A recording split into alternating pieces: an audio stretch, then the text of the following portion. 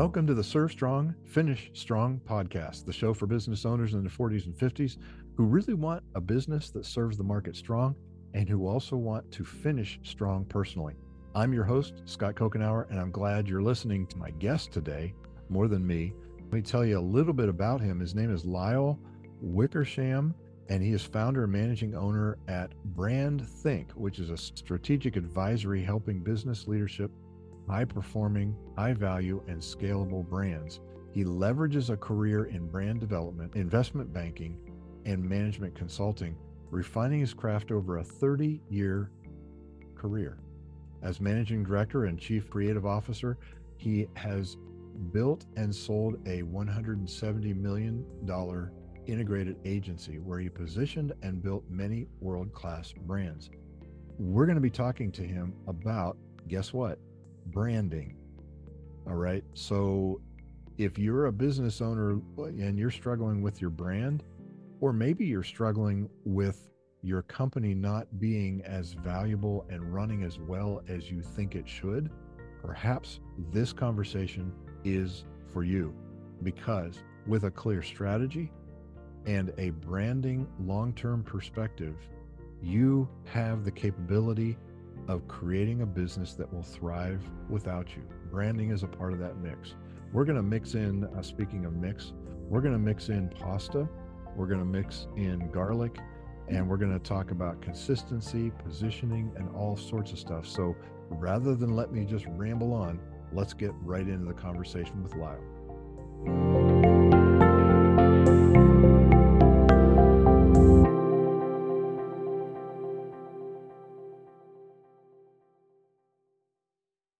Well, welcome to the show, Lysle. I'm glad you're here. Thank you. Pleasure to be here, Scott. Okay, so this podcast show that specifically addresses ways to make a business serve the market strong. When it does, it tends to thrive without the owner's involvement as much, which then leads to greater freedom for the owner as they navigate their way into and through the fourth quarter of life. Now, branding is one of the biggest opportunities for making a company strong, right? So let's get right into it. I have some very specific questions I'd like to pepper you with. All right.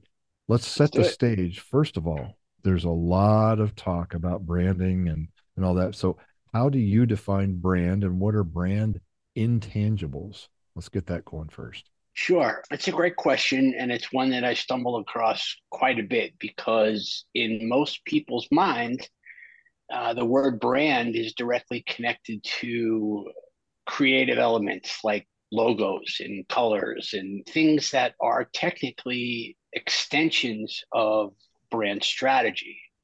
So when you're talking to businesses about establishing brand strength, you're really starting with a strategic foundation that positions a company against a particular audience, aligned with a business goal, aligned with a competitive space in the market, and a clear market opportunity.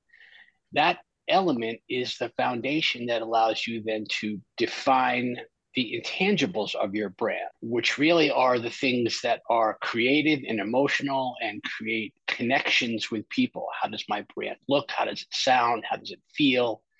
All those intangibles actually create financial benefits, both in market performance and in equity value of a business.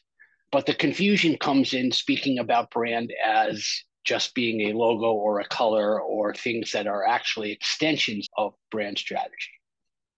Okay. All right. So how does a strong brand contribute to a company's performance and therefore their value? You know, we talk about positioning and branding. How are positioning and branding related? Positioning and branding are related because you can't really define the attributes of a brand without having a clear business strategy. Without that alignment, you're not increasing and enhancing equity. It's a difficult component to measure intangibles with privately held companies, but you can easily measure the value of intangibles in publicly traded companies. For example, Apple's market cap is somewhere over $3 trillion. 1.6 trillion of that is attributed to intangible equity. it's clear in that case. The rest is book value. So it's clear in that case that you can see what intangibles do to create value. So in essence, if you're building strong equity, you're building stronger relationships with your marketplace. You're creating greater sense of loyalty, repeat purchases.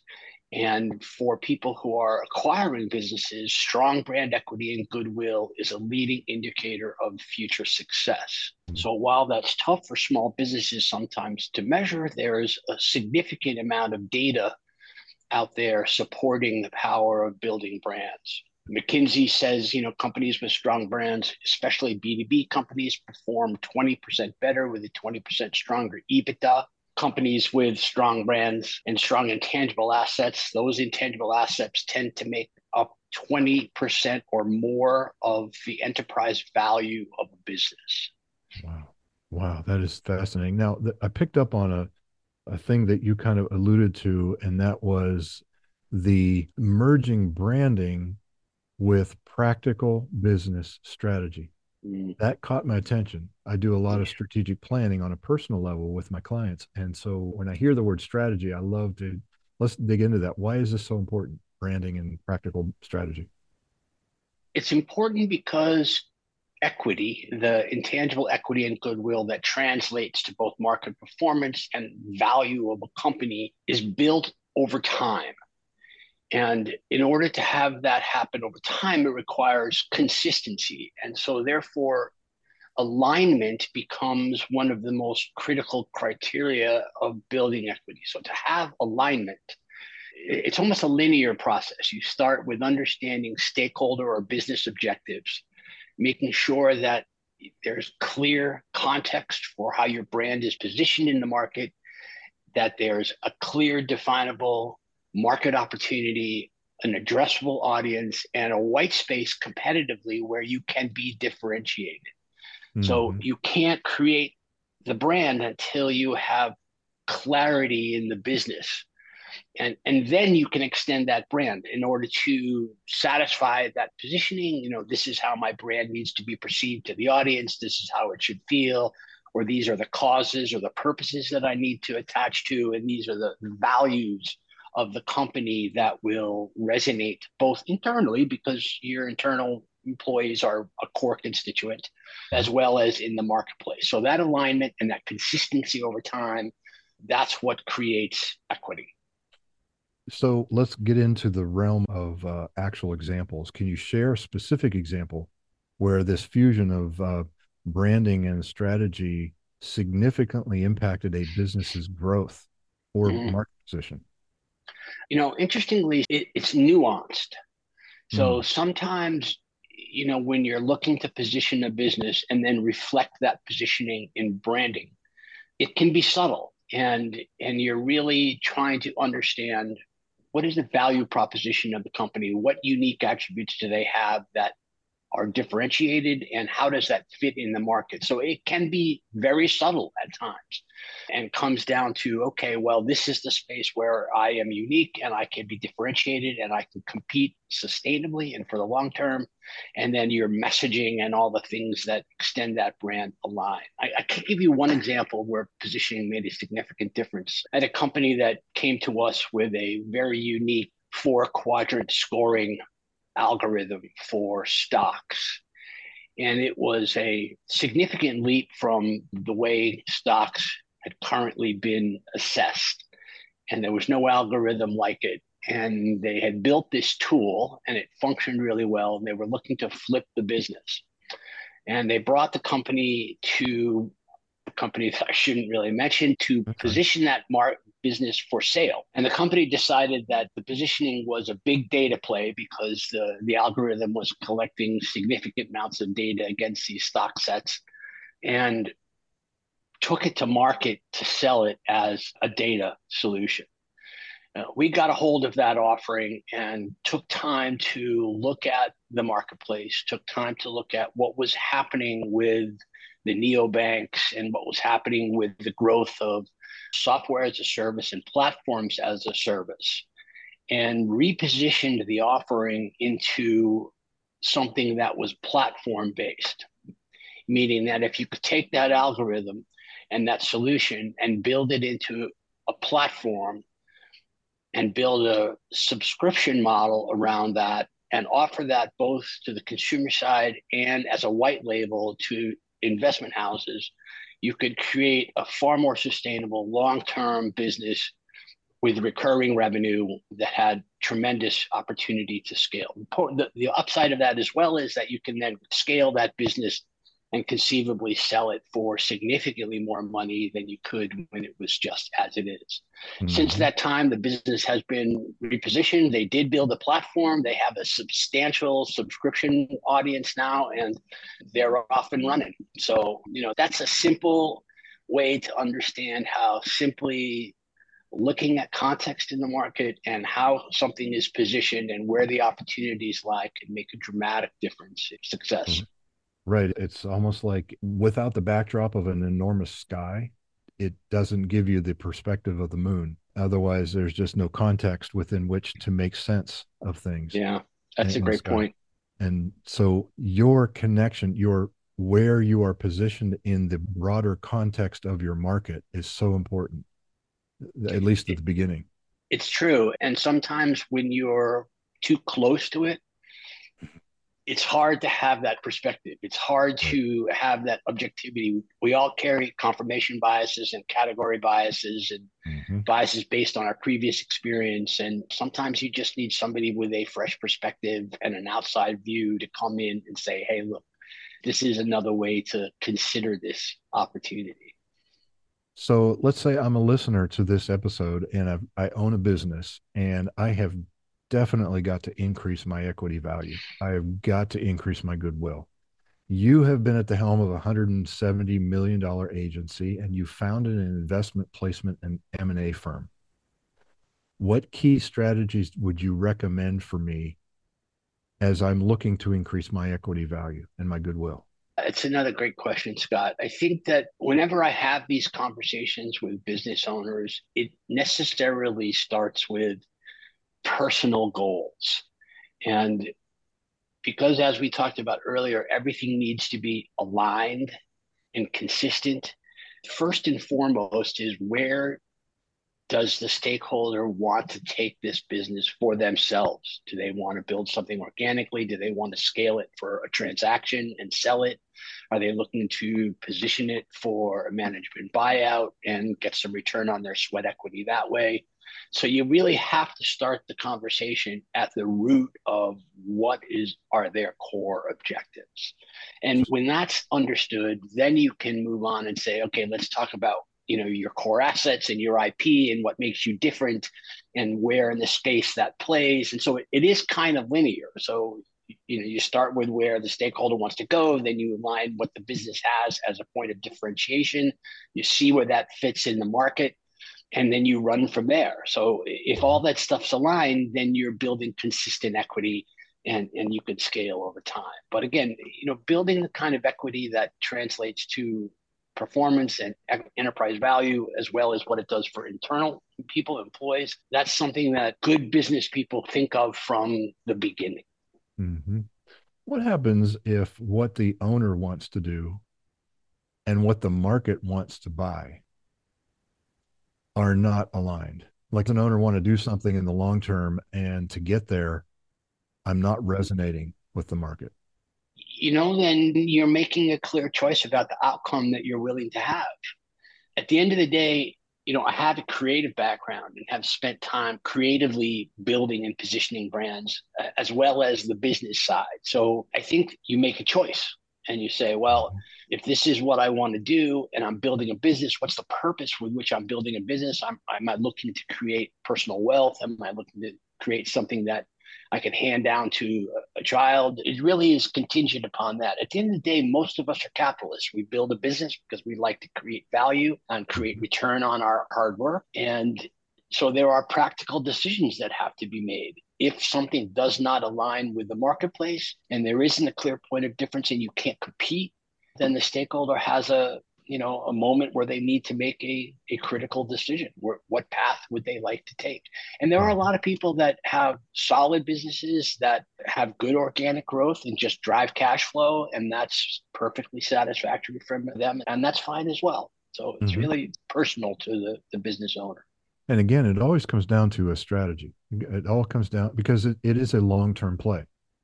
Branding is It, not something it you is. flip on like a switch. No, it's Huh. not. And, having a path and having a plan is what allows you to have the consistency. Mm-hmm. And building equity happens at every point of both employee engagement and customer engagement. Every point of engagement with that brand is part of reinforcing a unique point of difference and an emotional relationship with that company. And so, yeah, the plan is central to everything. That doesn't mean you can't pivot or tweak that plan along the way and make changes. But yeah, you got to have the plan. I'm going to ask you a question about branding. I've heard that a good brand, well, any brand, is whatever people talk about when they talk about you when you're not around. What's your reaction to that?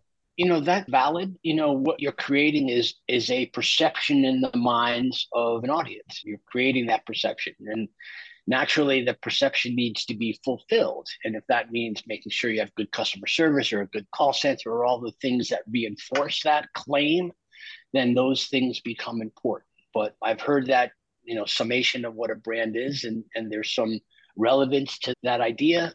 It's grounded in the understanding that all brands have an emotional and a rational side. And at the end of the day, Mm-hmm. we're human beings and we are emotional creatures, and we tend to make decisions emotionally.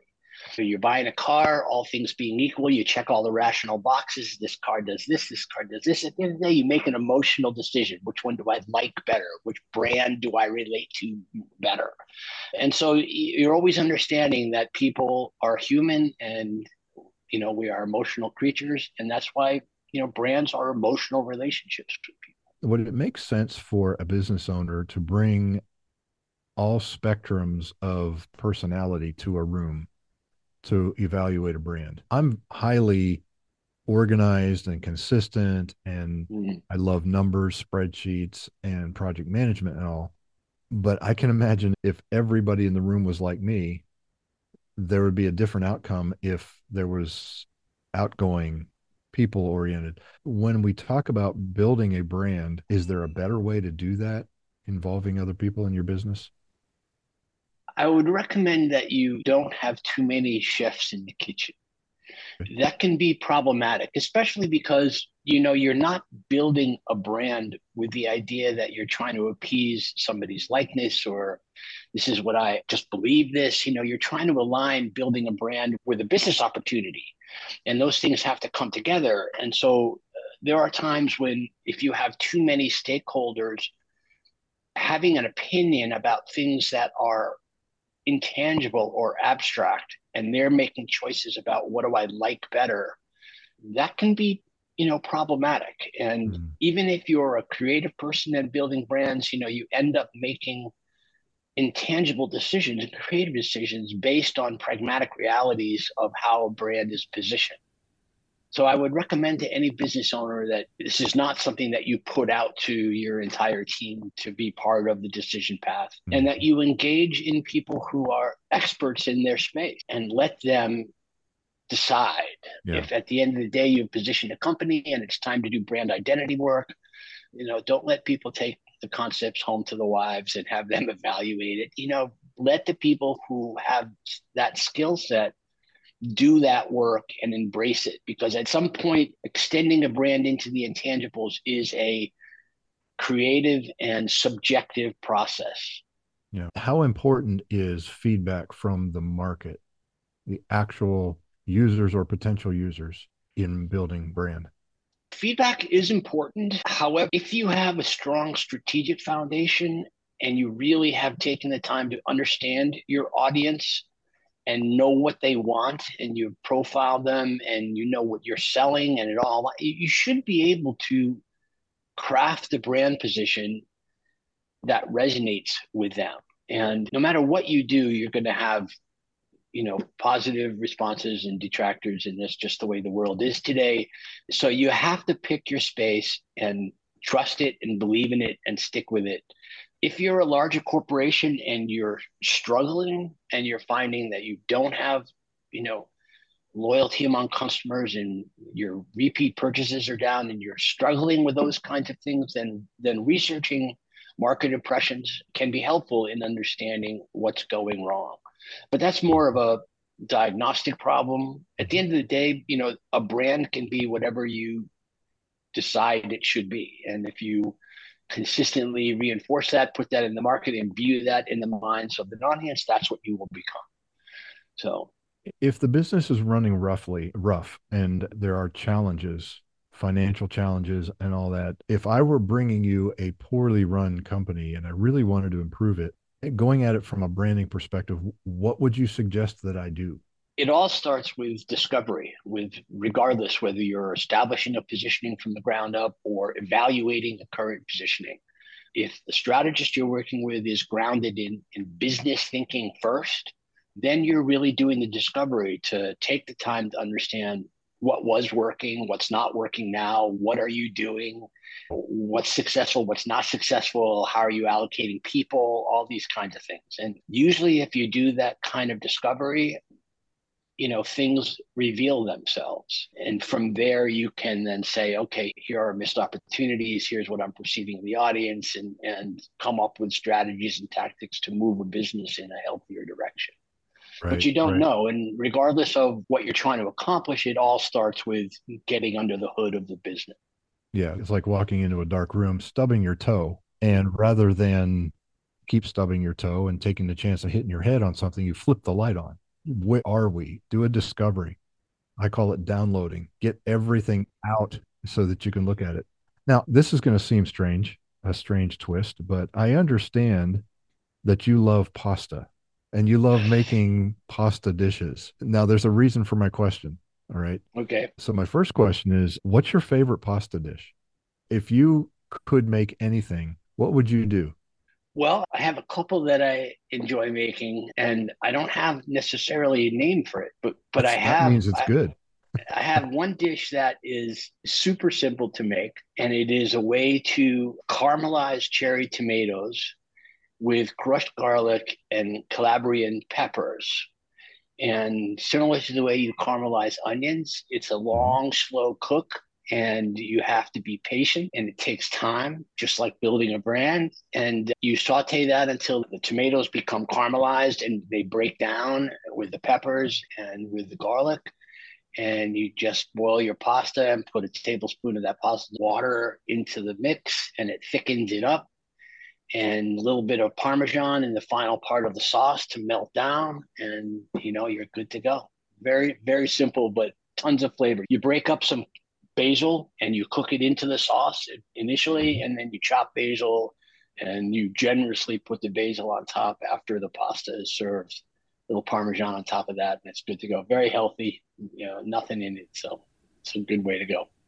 Beside the fact that my mouth is watering now, you have just created a beautiful illustration for the listener Uh, as it okay. relates to business strategy. And I'm thinking, if you were to compare your approach to business strategy with a pasta dish, there it is, right? It takes time, and I don't mean THYME Yes, time. I got you. It's a long play that is well worth it, and there are multiple ingredients, Yeah, right? I had one more benefit or relationship to the pasta dish, and it's simplicity. Mm, And at the end of the day, getting to a brand position and putting something that can be consistently remembered in the minds of everyone requires single-mindedness and focus. This is a dish that has literally three ingredients and basil. And so, yeah, super simple, super focused, patience, and you got a great dish. And it's not dissimilar with building a brand.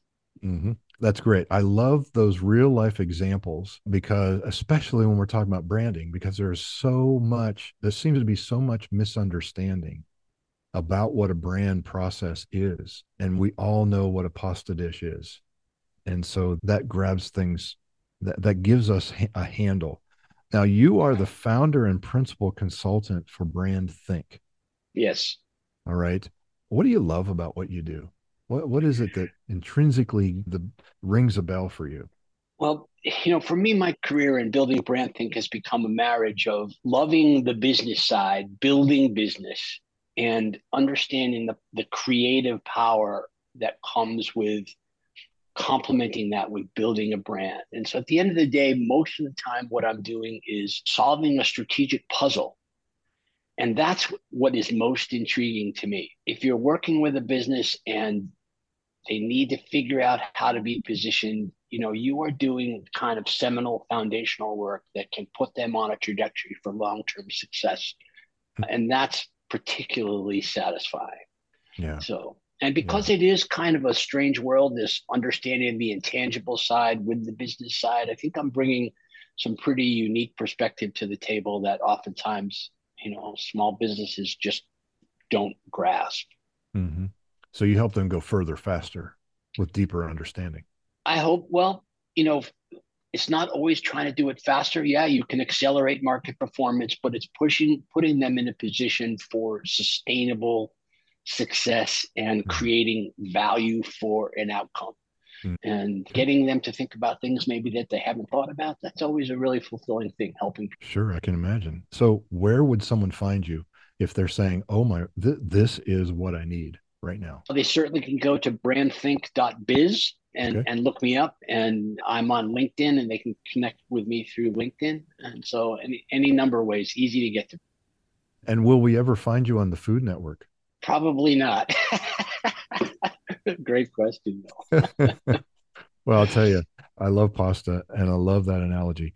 So this has been very helpful, I think, for the owner who is thinking, hey, you know what? When I go into the new year, I'm just going to sell my business in the next 6 months. Yeah, probably want to think longer term. Yeah, that's very true. I've worked with some people where really, if you're really trying to figure out how do I position a business for a succession plan, you should be doing it 5 years in Hmm. advance. Okay. Good advice. Good advice. Well, Lyle, thank you so much for your time. Appreciate this. We may have you back on the show again sometime in the I would future. love that, Scott. It's been a pleasure to be with you. Thank you. Great. This has been another episode of the Serve Strong, Finish Strong podcast. Here are your next steps. Number one, subscribe to the show so that you can get notified of upcoming episodes.